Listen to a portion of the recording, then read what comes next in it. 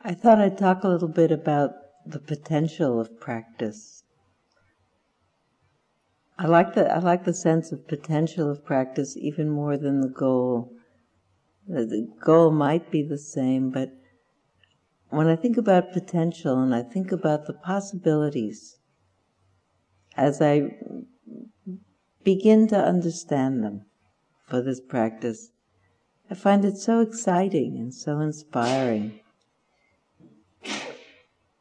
that we could, in this very lifetime, be happy.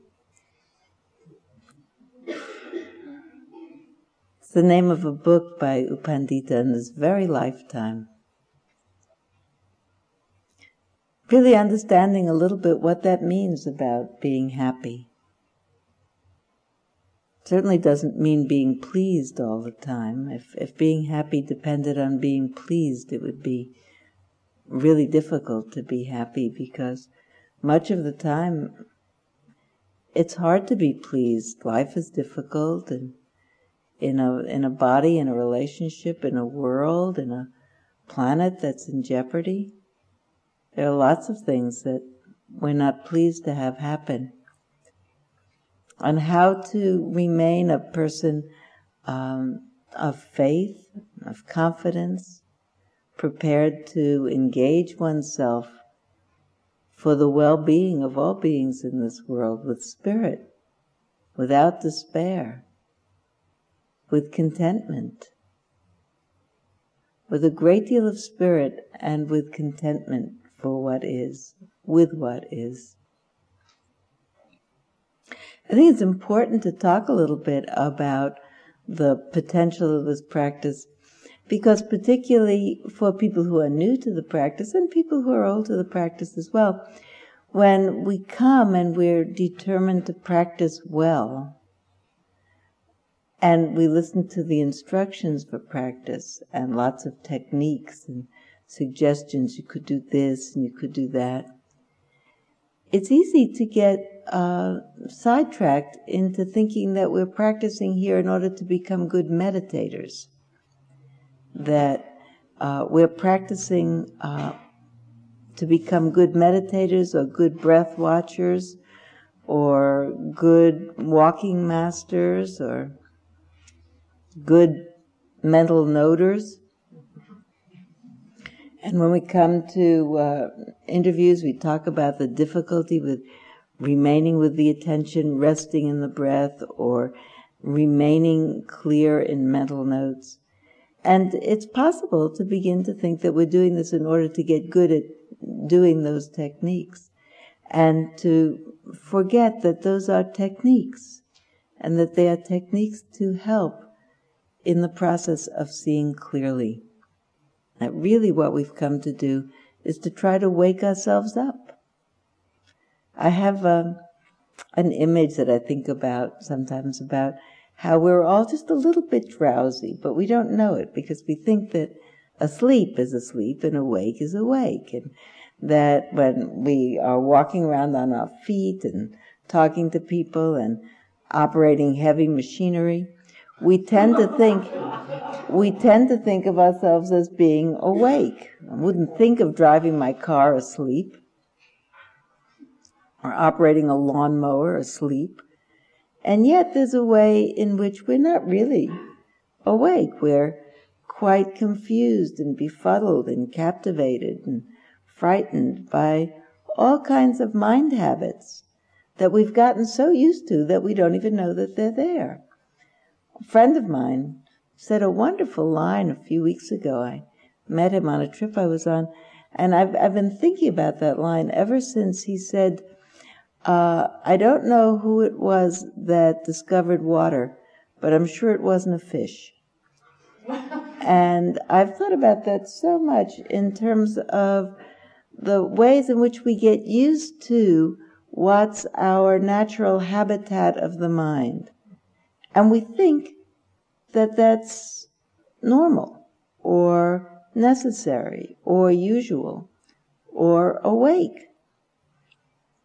You know, when you're sleeping in the morning or out of the morning, sometimes sleeping, and you think you've woken up, but you start to drowse off again, and someone is talking to you, and they say, wake up, and you say, I'm up, look, I'm up, I'm really up. But you're really not, you're kind of falling back asleep. And they say, you're not up, and you say, no, I'm up. I think that's what happens to us in the course of trying to wake ourselves up.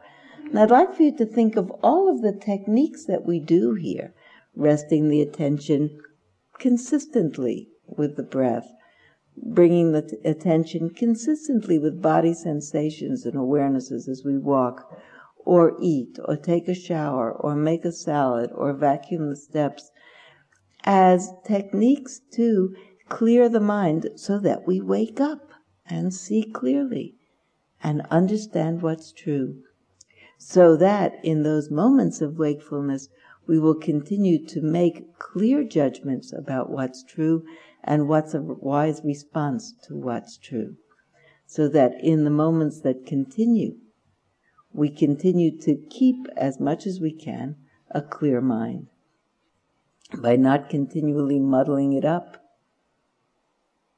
I had an image one time. One of the teachers that I met along in my learning experience was a Sri Lankan monk who's been dead some years now, but in the very last year of his life, in fact, he was teaching at a retreat at which I was a student in Southern California, and I went to him for an interview, and I told him my practice question at the time, which was that my habit when I sit is I like to go to sleep early at night. I like to go to bed when it's dark. My biological clock, I think, works so that it gets dark, and I feel that my energy isn't so clear. And so if I go to bed early at 9 or 9:30, I'll get up at 12:30 or 1 or 2, and I'll be quite awake.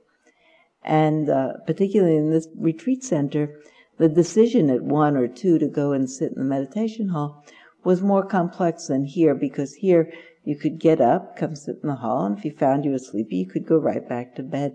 There, the meditation hall was at least a quarter of a mile from where our cabins were, so it required getting up out of bed, getting dressed, going to the meditation hall. It was a decision to go. You didn't do it lightly. So I'd get up and I'd go to the meditation hall filled with zeal and wide awake, and I would sit down, and 5 minutes later I'd start to be sleepy and drowse, and then I'd wake up and sit a little bit more, and then I'd be sleepy and drowsy, and then I'd wake up and I'd walk a little bit and sit a little bit, and I'd be sleepy. And I would spend the whole night sitting, walking, sitting, sleeping, walking, sitting, sleeping. And I'd continue because I was up and there, and I told him my story. I said, this is my story, so do you think it's a total loss? Do you think I should stay in my bed and not come down at all? And he said, no, I don't think so. He said, I think you should get up and come, even if you keep falling asleep. He said, what matters is not that you fall asleep, but that from time to time you wake up for however long. And he said, keep in mind that every moment of mindfulness erases a moment of conditioning. That was so inspiring to me. That was one of those lines that carried me through years of practice. Keep in mind that every moment of wakefulness erases a moment of conditioning. And I had this image that somehow my mind was a giant blackboard, and it was all scribbled up with conditioning, whatever that was, but scribbled up, not clear. And that every moment in which I was mindful was like I was erasing some of that scribble on that blackboard. And I would tell myself at any time where my enthusiasm or my energy or my effort was flagging, I would remind myself that I didn't know how much scribble I had left. And for all I knew, I could have very little scribble left back, and maybe I just had to erase a little bit more on that blackboard, and I'd be completely awake. And then it also contributed to my effort and zeal to think that I had to have the erasing factor happening more than the scribbling factor. And that if I erased more persistently than I scribbled, I would eventually erase the conditioning. It's amazing to think that that one line that Sylvia said to me a long time ago was really so effective in my practice. I love to share it with people, because then I think that his legacy goes on and that he continues to teach people, and that you'll tell it to somebody and they'll continue to teach people with it. So what we are doing here with all of these techniques is we're trying to wake up, we're trying to see clearly, we're trying to cut through the habitual fog of hindrances and difficult mind energies and confusions that keep us from seeing clearly, knowing clearly the truth of the moment.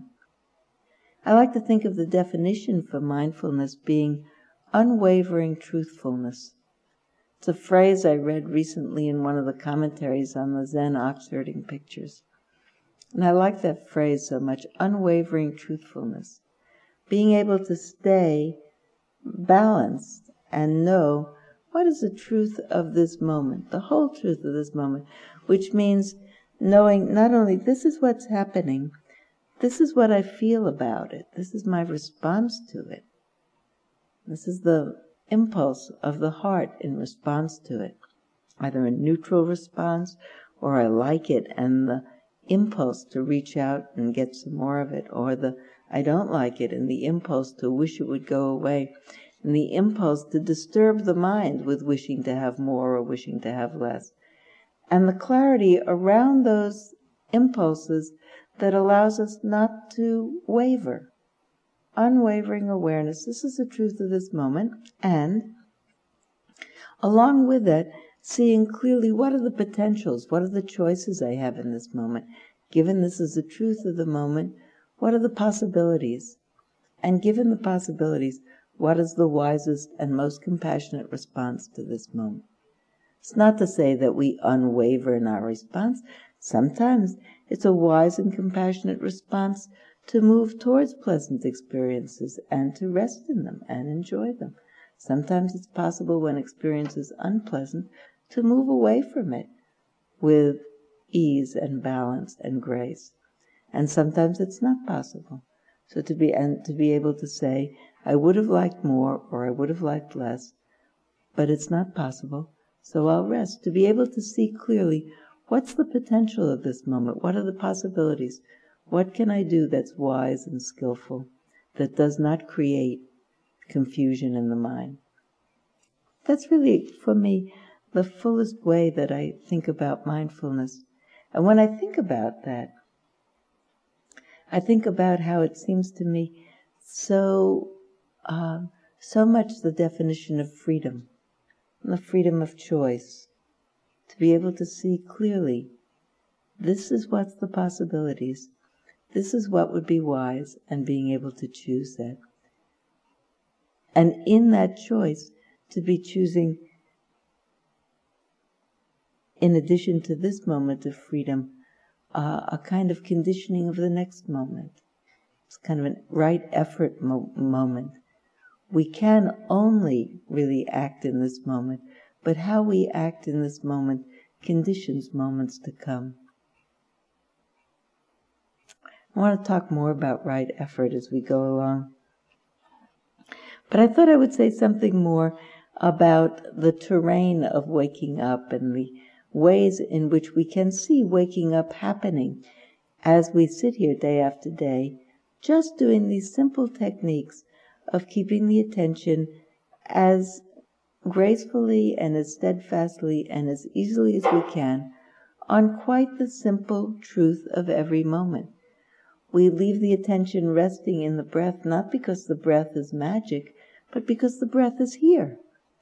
When we sit here quietly, in a quiet room, with our eyes closed, not moving, if there is not another compelling experience happening in the body or in the mind, the breath is what's the most predominant thing present.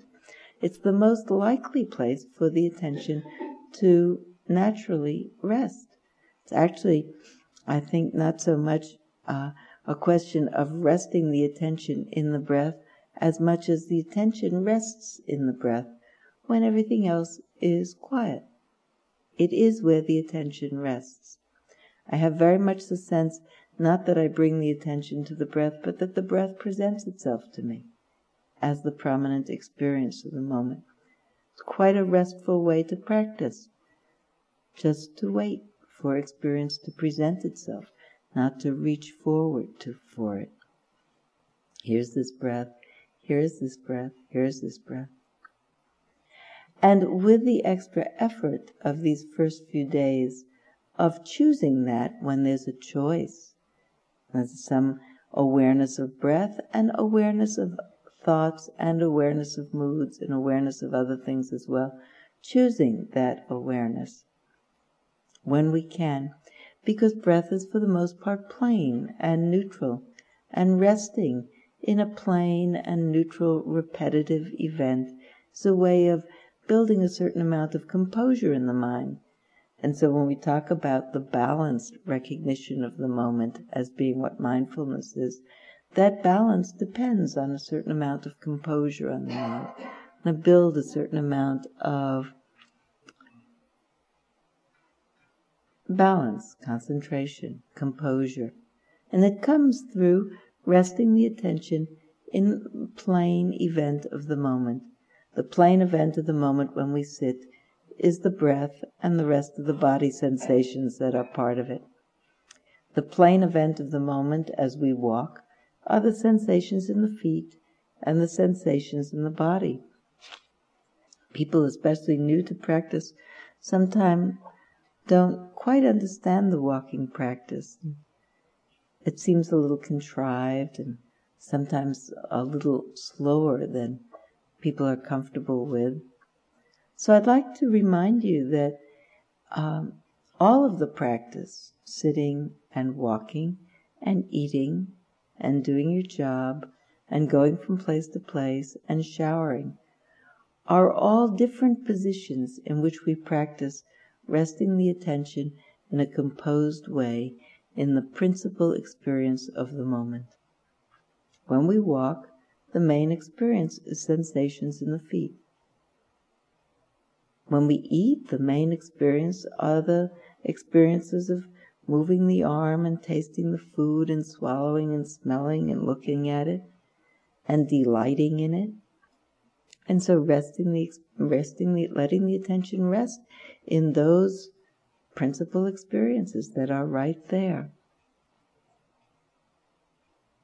Just being with what's here now itself clears the mind of all the fogs and disturbances and confusions that come and go. And there are ways that we can tell as we practice day by day here that in fact the mind is becoming clearer, waking up. Here are the ways that you can tell. One of them is quite a simple way, and it has to do with enhanced sensory awareness that just happens by itself as we sit here day after day in this quiet environment with a simple life without continuing to overstimulate our mind and body. People begin to notice that sense experience is clearer, so that colors sometimes look a little sharper and sounds are a little sharper. And shapes seem to stand out sometimes a little sharper. Smells get a little bit more intense. Sometimes they're quite wonderful. And smell a meal. All the way down the hall, I used to be able to tell as the days in a retreat center went by that in fact the mind was a little bit clearer because I could smell the lunch further and further down the hall. Could smell the oatmeal from really far away. I was really always delighted to find that, but when you think about it, there needs to be a more profound reason to practice than smelling the oatmeal from down at the end of the hall, although it's quite interesting to do that. And it's not always delightful either, because if you spend a long time in a retreat center, there are days when the windows have been closed in here for a long time, and you come in and you smell the fact that 100 people have been in here all day. And that smell is more prominent to you. So it doesn't make only wonderful smells more keen. It makes all the smells more keen. So we wake up to body sensations. It can be really quite lovely, but it's really just what it is. I thought if my taste was really waked up, that everything would taste wonderful. And a dry apple is a dry apple.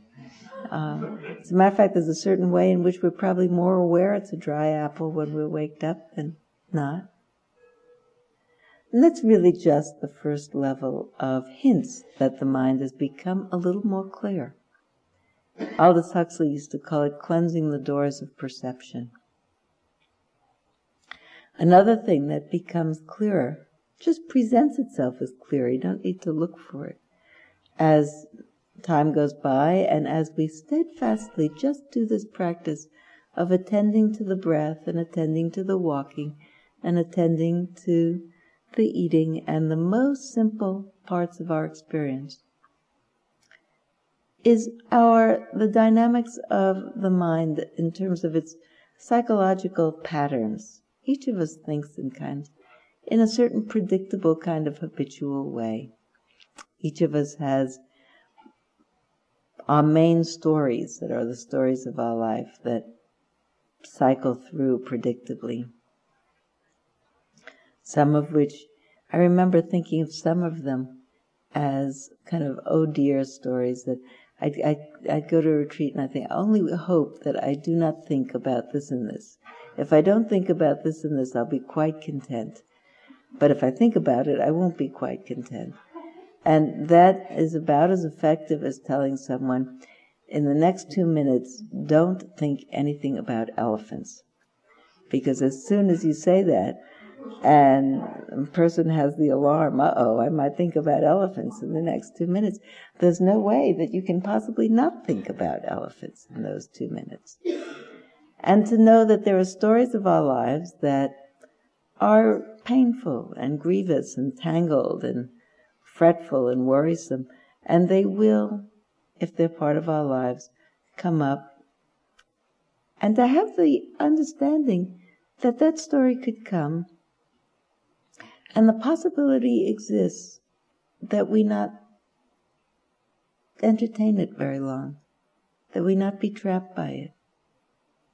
I'd like to tell you that that's one aspect of right effort in practice. At the same time that there is some value to seeing what the stories are, we wake up to our psychological selves and say, look at that, I'm still really reactive to that. Look at that, I'm still held in the sway of this story. Look at this is still paining me. And it's fine to learn that. There really is no part of truth that is not valuable. The truth of the dry apple, the truth of the sad story or the grievous story, those are all truths that we are well off to know. I think that we come here principally to discover on some very deep and direct and intuitive way what the truths of all experience are. I thought about, as I was thinking about talking about this, I was going to talk about the truth of the sense experience moment and the truth of our psychological individual lives and spiritual truths that I thought I would say about them. I don't want to present them hierarchically because truth is truth and all truth is valuable. And there's another part of me that feels that ultimately seeing those truths of all experience, which we might call the spiritual truths or the truths of life, are really maybe are hierarchically more important. Everything is important, and I think that the key, in fact, to freedom is a direct and clear realization of fundamental truths, and everything else counts. So as we see the truths of our stories, one of the ways that it's possible to hold those stories without so much grief around them or so much pain is to know their temporal nature. Just the sense, uh-oh, here comes my story again, is a reminder that that story isn't there all the time. So that when it's there, we can acknowledge it and know it, and even know the sadness or the pain that we feel about that story. We have emotional systems, we have nervous systems, and they vibrate. In fact, I imagine they vibrate. I can't see them, but I feel that they vibrate when I think about something about which I feel a lot of pain or grief. I feel shaken in my being. I think one of the great rewards of this practice has been the experience over time that it's possible to be shaken in one's being and hold that, and then have it pass, and then have the next experience. Really important for me to really discover that in the years of my practice, because I think I know I imagined when I began this practice, that if I practiced hard enough and meditated well enough, that I would come to the end of pain. Of course, that's not true. We don't come to the end of pain in our lives. In bodies, in relational lives, alert to the truth of the world, I actually come to think that not only do we not come to the end of pain, but maybe we feel it more clearly. And maybe, in fact, that's really the cause of our deepened capacity for compassion. I think what's really been important for me to realize is that it's possible to hold pain, that it's part of the capacity of the heart to be present for pain. Sometimes to be present for it without struggle, and even to be present for it with struggle. I love to think about the notion that the end of suffering is possible, and that if we had enough clarity of vision and enough balance of heart, that pain could come and joy could come, and the mind would be so thoroughly deconditioned from reactivity that it wouldn't interact with it, and that we would have pain and we would have joy, but not suffering, which is the struggle with pain and joy. But I'm not there yet, so I don't know that for sure. I know it for an idea. It's an idea that I love. But it's been a very great source of freedom and excitement and indeed liberation to know that it's at least partway possible, that I can struggle less and suffer less. I thought for a while if I told that to people that it would sound like sour grapes, that not being at the end of suffering, I would say, well, it's all right to suffer less. It's terrific to suffer less. Wonderful to suffer less. We'll just suffer less and less and less, and that will be wonderful.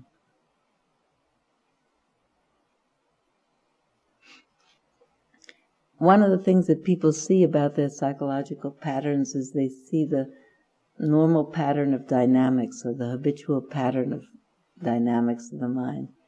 And when they get to see that clearly, it begins to be possible to disidentify from it, not take it so seriously.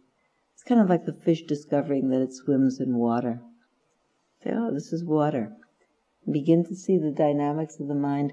We're able to say, oh, this is my pattern. This is just my pattern. It's back again. That's interesting. Look at that. It's still here. I still do that same pattern that I used to do and that I learned to do, and that maybe I learned as a result of my childhood, maybe I learned from my parents, and maybe I learned from my community, and maybe it's genetic. Maybe it's karmic. Genetic would be karmic anyway. Maybe it's all karmic. My genes and my family and my group. But to be able to say, this is my karma in this life. I have this kind of way that my mind processes materials. And that's okay. I don't really need to struggle with it too much. I can be alert to it so I don't get trapped by it and confused by it.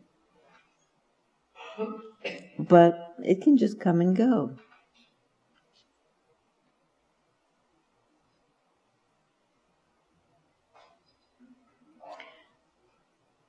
Talking about practicing with zeal is so interesting. Talking with right effort. Someone told me a story not so long ago about something that had just happened to her. She had had a tumor removed from her abdomen. And when it was removed, she got a diagnosis from the pathologist a day later that it was malignant. And she said, I then wanted a second opinion, so I had it sent to some major metropolis near where she lives. And she said it took a number of weeks because they had to reprocess the slides and have the tumor board meeting. And she said during those weeks, she said, I had such incredible alertness. I practiced with such dedication. I was diligent. I was disciplined. I was, in spite of the fact that I was very dismayed to find that I had been diagnosed with a malignancy, I was awake and clear, and I had a certain amount of joy in the clarity of my practice.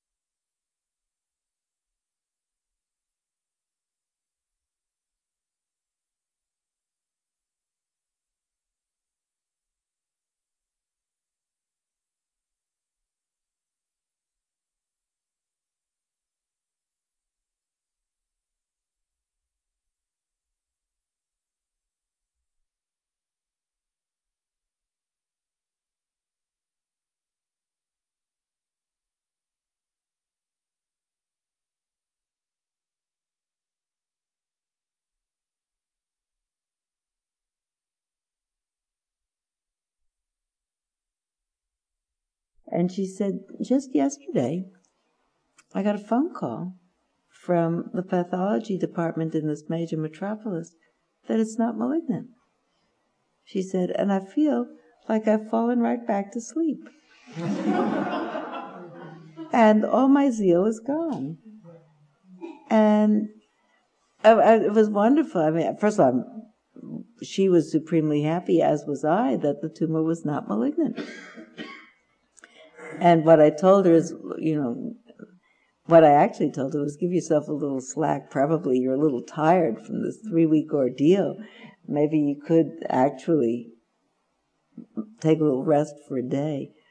But it would be wonderful to cultivate the kind of zeal that the Buddha suggested. The Buddha suggested that we should practice as if our hair were on fire.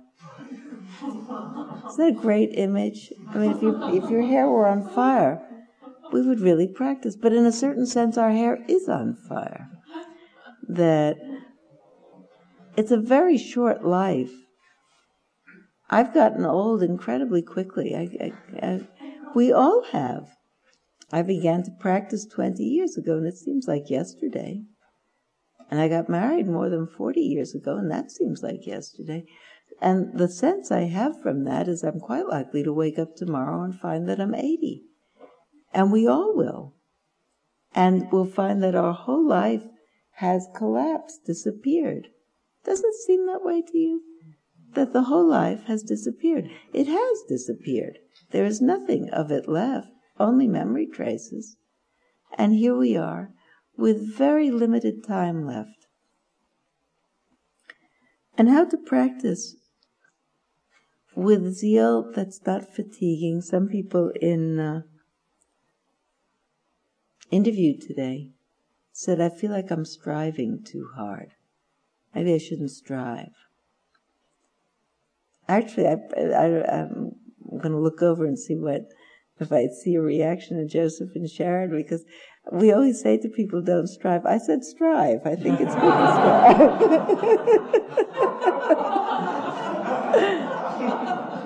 I don't think it's so bad to strive. I think it's very bad to demoralize yourself about how badly you're doing.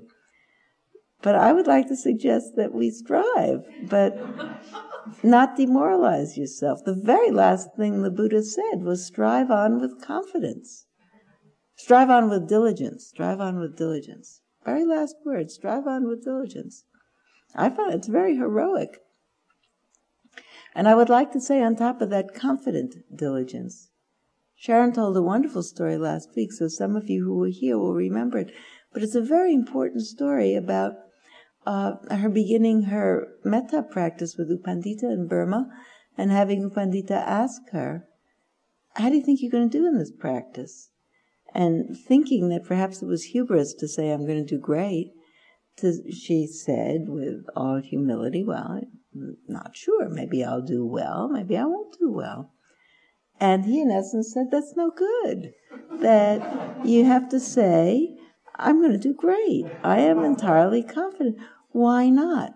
None of us is trying to do anything that is beyond possibility. We're not trying to do anything outrageous. We're not even trying to get to be anyone that we aren't. We're trying to remember who we are. It's as easy as that, really. When you think about the definition of the Brahmaviharas, really the essence of who we are, balanced, friendly, generous, compassionate, responsive, as being the essence of who we are, natural condition of the mind, not the condition of the mind of special people, the condition of the mind. And that for each of us, the task is to cut through all of the confusion that keeps us from being in touch with that, remembering that. In addition to thinking of this practice as waking up, I like to think of it as coming home. So we're really coming home to ourselves in the fullest way. Waking up to ourselves. Waking up to all the hidden things. Waking up our bodies so that we feel fully. And just as I was mentioning before, not to underestimate how lovely it is to have our senses be fully awake. Here we are in a body. Why not have it be an awakened body? And here we are, in fact, emotional beings with psychological systems. Why not be awake to the dynamics of our psychological systems? And to see, these are my stories, these are my tendencies, these are my traits, these are my mind filters. These are the hidden secrets that I keep in the shadow. But if I bring them out of the shadow, then I can address them. Not only be awake to them and know the truth of them, but if they're in the shadow because they're hard for me to see, because they're unskillful traits, if I bring them out from the shadow, after the initial dismay of seeing what's there, I can address myself to them so that I don't do them anymore. I can make those choices. What we are awake to, we are free to change. In moments of awakeness, there's tremendous freedom. Think about all the spiritual traditions that I know have stories about seekers who hear a story about a hidden treasure that's somewhere, a great jewel that's someplace else. And usually the stories, in whatever tradition, is that the seeker goes over large distances and against all odds and arrives somewhere where someone says, you made a terrible mistake. That very treasure is hidden under your bed at home. And then they go home, and sure enough, they dig under their bed, and there it is. And what if we discover, in fact, that the very treasure of our essence is right here at home? and that it isn't a question of acquiring it. It's a question of seeing through all of the delusion that prevents us from feeling it. I remember that one of the things that was inspiring to me in the very beginning of my practice was the fact that my teachers all looked like regular people. Mostly they were younger than I was, and plain people with plain lives. It was very inspiring to me, because especially that I knew that they had regular lives with regular stories and regular troubles, just like everybody else has. And yet they seemed, in a way that I wasn't, happy. And the notion that it was possible in this lifetime, aware of pain, and dealing with pain, having a story like everyone else had, to nevertheless be content in it, active in it, engaged in it, but not frantic, not trapped, was so inspiring to me. And I had tremendous confidence in the fact that I could do it just because they looked plain. I thought, if they can do it, I can do it, whatever it is. Because at that point I was very much confused about how this all worked.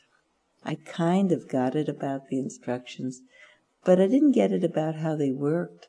I got it about the technique, do this or do this or do this.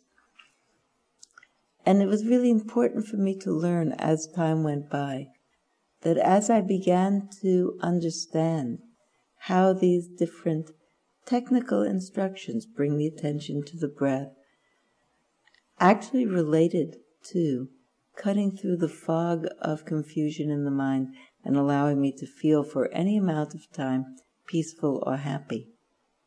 My zeal then increased about practice. It's very hard to do this practice if you don't really know where you're going with it. It's a tremendously odd thing to do. I sometimes think to myself, what if a person from another planet, or a person even from this planet, who never heard of this, doesn't get it, came and looked at us? We look odd. Everybody's sitting here all day long. Everybody absolutely blank of visage. You can't tell a thing about what's going on with people. It's amazing to think that this is such a passionate practice, and that inside of everybody's experience are enormous variations of experiences happening. I look at everybody and everybody looks the same. And I have no hint of whether in that person's experience at this moment is tremendous serenity or a tremendous explosion or absolute restlessness or whether they're fast asleep or what is happening. But if someone were to look at us, it's odd to sit and to walk and to sit and to walk, and especially to walk in that slow way. It's odd to keep your eyes averted. It looks so unfriendly. I've sat, depending on my mind state, I've sat in the dining room here at a time that my mind state was one of despair or discouragement. I look around and think, everybody looks like a zombie. Nobody home. This is the most dreary thing I've ever seen. We've all gone mad. And then the very next night, with a new mind state and peace or happiness or ecstasy happening with me, I look around, those very same people, in the very same faces, in the very same mode, look gorgeous. Everybody looks like a saint. Everybody looks wonderful. I'm completely in love with everybody. And they're the same people. And I've manufactured the experience all with my mind state.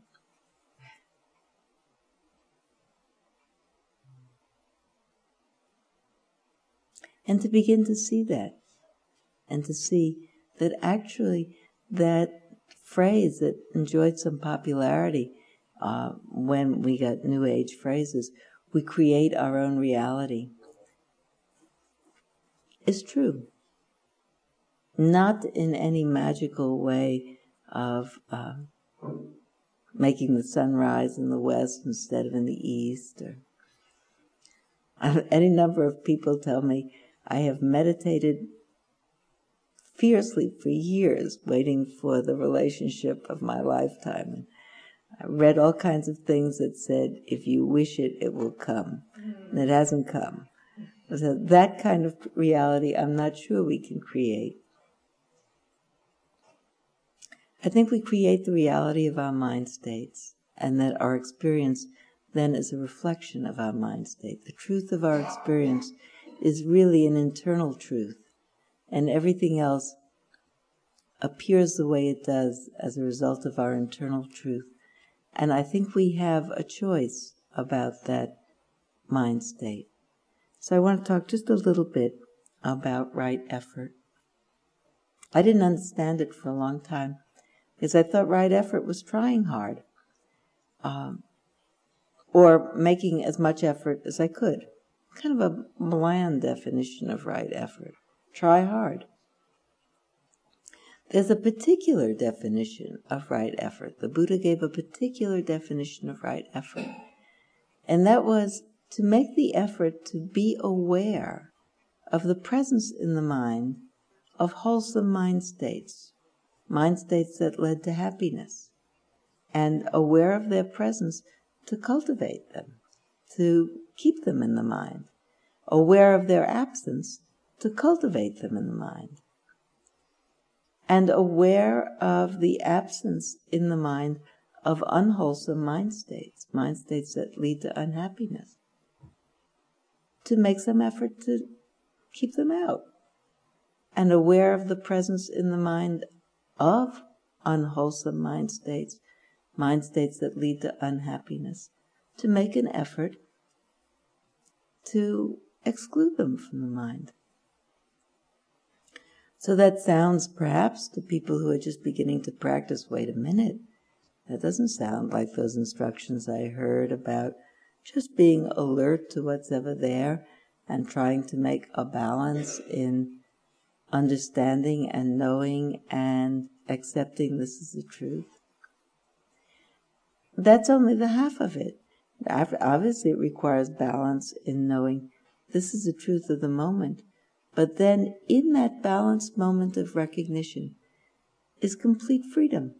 And we can choose, really, where we choose to bring our attention in the next moment. My teacher, Sharon, used to end interviews with a particular salutation. I'd be on my way out the door, and I'd have my hand on the doorknob, and she'd say, "Remember, Sylvia, be happy." And I thought that was just a pleasant way to end an interview. And subsequently, I realized it's an instruction. And it's an important instruction. And I realized that because I would be going about my practice, doing whatever I was doing. And there's a way in which you're going along and aware and mindful and present and present and mindful and present, mindful. And then all of a sudden some drama starts in the mind. And you don't notice it starting. And then the mind gets all tied up in the drama. And it carries on, frightens, confuses. And by, the mind getting tenser and tenser, a certain amount of suffering is present. And by, there's an awareness of the presence of suffering. And often I would become aware of the presence of suffering because the voice of my teacher would float through my mind and it would say, "Remember, Sylvia, be happy." And I'd think, I'm not happy. But that moment is a moment of mindfulness. It's a moment of alert clarity of what my situation is.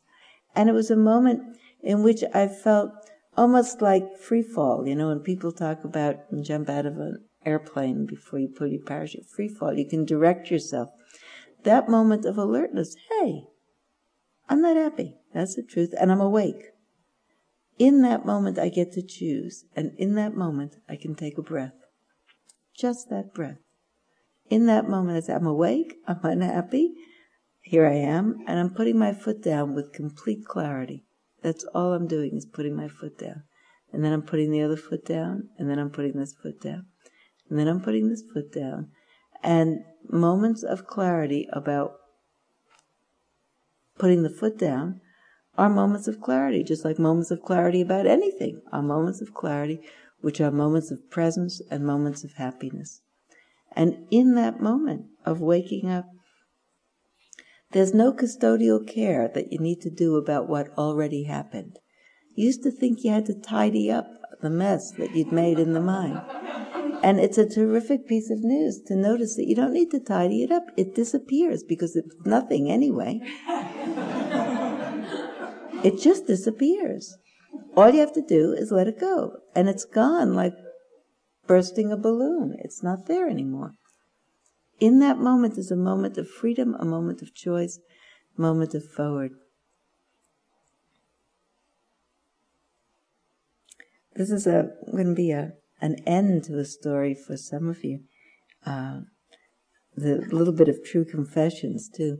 So the people who were here last week will know that I said parenthetically as part of a talk that I did last week that for one reason or another, been a lot of grumbling in my mind that day. And I just told it in terms of what I hope would make the point that from time to time the mind grumbles. And what's important is to know that the mind can grumble away and you can keep on anyway. And, I didn't stay in bed because my mind was grumbling, and I think I probably was pleasant to people even with my grumbly mind, and I showed up for all my interviews. I even gave a talk that night, mind grumbling away, but I did it anyway. And I probably gave that talk and mentioned that parenthetically just to make that point about that we don't need to be held hostage to grumbling.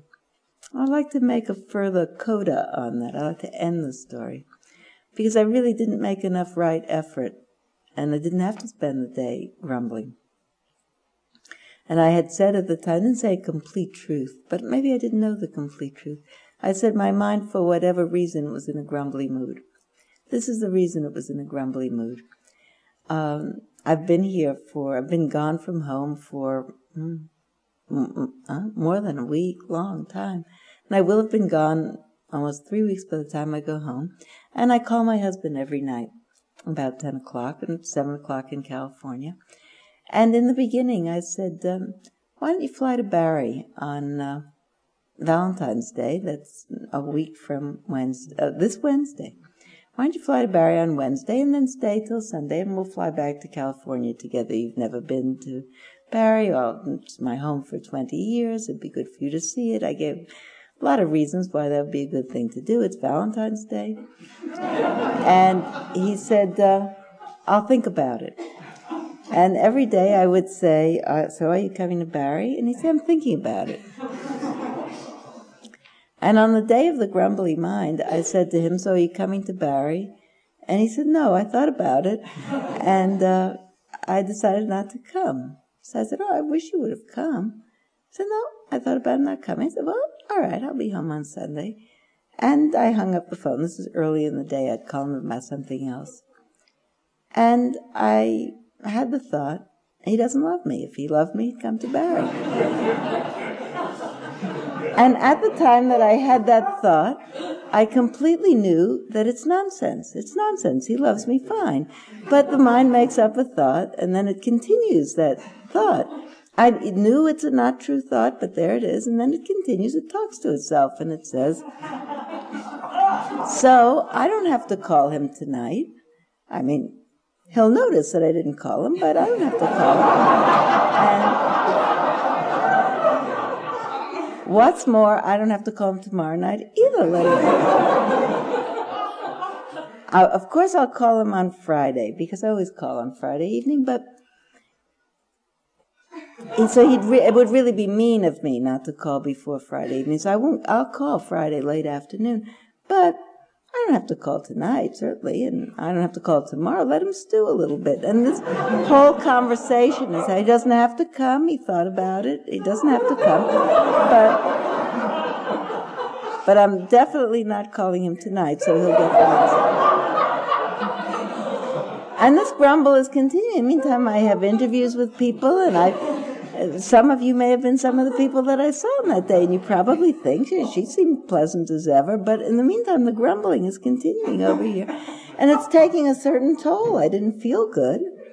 And I mentioned probably that night to Sharon, I said, well, I don't know if I'm going to do a good talk, because my mind is grumbling all day long, and it's debilitating to have a grumbling mind, but it just grumbles along all day long.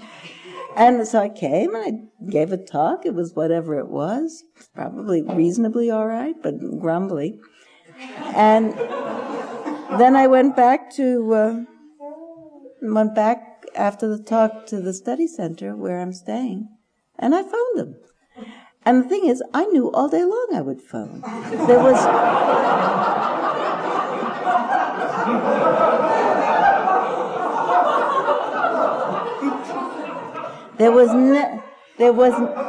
was never a moment in which I sincerely thought that I would not phone. I knew that this is just an extraneous tape loop, just running the whole day. What I didn't do is stop doing it. And I could have, at any time during that day, since I absolutely knew I was going to call anyway, I could have said, why are you doing this to yourself? Why are you doing this? You're not happy? You're not comfortable? It was as if I had gone into a movie that was a bad movie, strapped myself into the seat,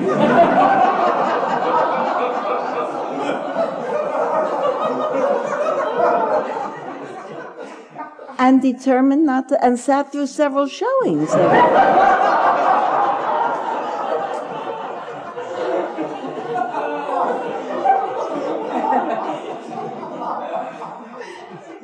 It's not necessary. Right effort would have been stopping the movie. Just right away. Say to myself, this is nonsense, don't do it. And every single time that the tape loops, it's a habit it's a completely ridiculous habit. It's a habit. I don't know why the mind does that sort of thing. It's not pleasant, it's not comfortable. But lots of times we do things that are not pleasant and not comfortable just because we are not making enough effort not to do it. Would have taken a moment of effort to say, I could have said to myself, Sylvia, remember, be happy. You're not happy. Don't do it. That same awareness, my mind is grumbling, which I went around with all day. My mind is grumbling is a moment of almost mindfulness. It's kind of in the ballpark of mindfulness. But if I would have really been alert, it would have been, my mind is grumbling, and it doesn't have to. You have a choice. That's really grumbling and partly seduced by the grumbling and partly fatigued by the grumbling. It's not clear seeing. It's not really mindfulness. And I tell you that story because sometimes people get in a mood. Tomorrow night, probably, someone will talk about the different kinds of moods and difficult mind states that predictably come and go. So this is kind of an antecedent thought for the working with those moods. Moods come and go. They come predictably. They come with all kinds of causes. Sometimes a thought, sometimes a telephone call, sometimes, no, I'm not coming. Sometimes they just come because of the phase of the moon, who knows why. But we don't have to do them. We can notice them. We can really see them clearly. This is here. It's an unskillful mind state. It's conditioning more moments of cloudiness. It's unwholesome. I have a choice. So I'd like to tell you, strive on with diligence. Make a lot of effort. We could be happy in this very lifetime. The Buddha taught that 7 days of unwavering mindfulness. Guaranteed.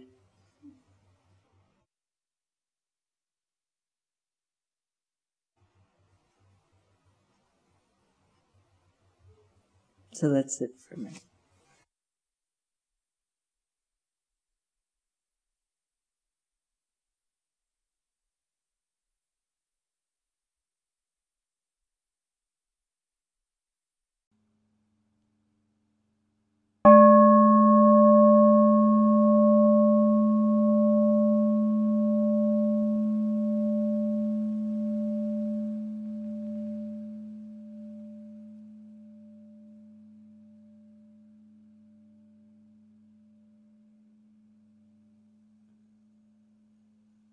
This talk was given by Sylvia Boorstein at Spirit Rock Meditation Center on February 11, 1996. It is an offering of the Dharma. Thank you for listening. To learn how you can support the teachers and Dharma Seed, please visit dharmaseed.org/donate.